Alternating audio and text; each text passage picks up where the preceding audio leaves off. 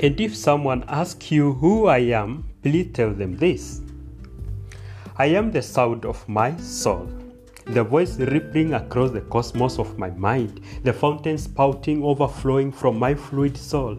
I'm water, water to vapor, vapor to vapor. I'm a substance increasing and decreasing.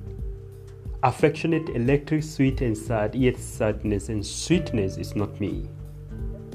I munch tangerines of sadness with the brethren in the house of mourning.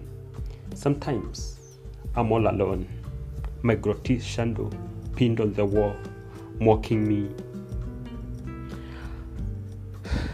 I shun ephemeral merriment.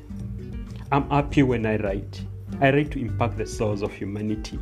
I'm saddened by the destruction of the earth, yet sadness and happiness is not me. These are transient, these are not me, I am not them. I am a male of human species, a mate and companion of people, yet they are not me and I am not them.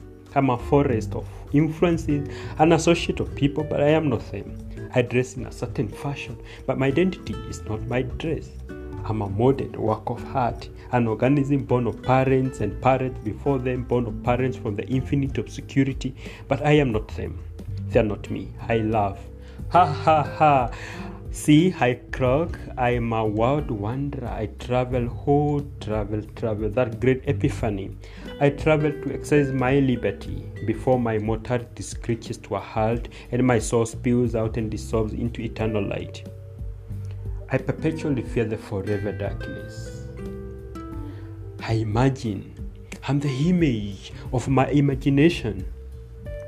My identity is defined by my commitment. The result of my work is me, but not always for me. My thoughts, my choices, my dreams, my values, truth, courage, loyalty, care is my reflection. And this is my identity.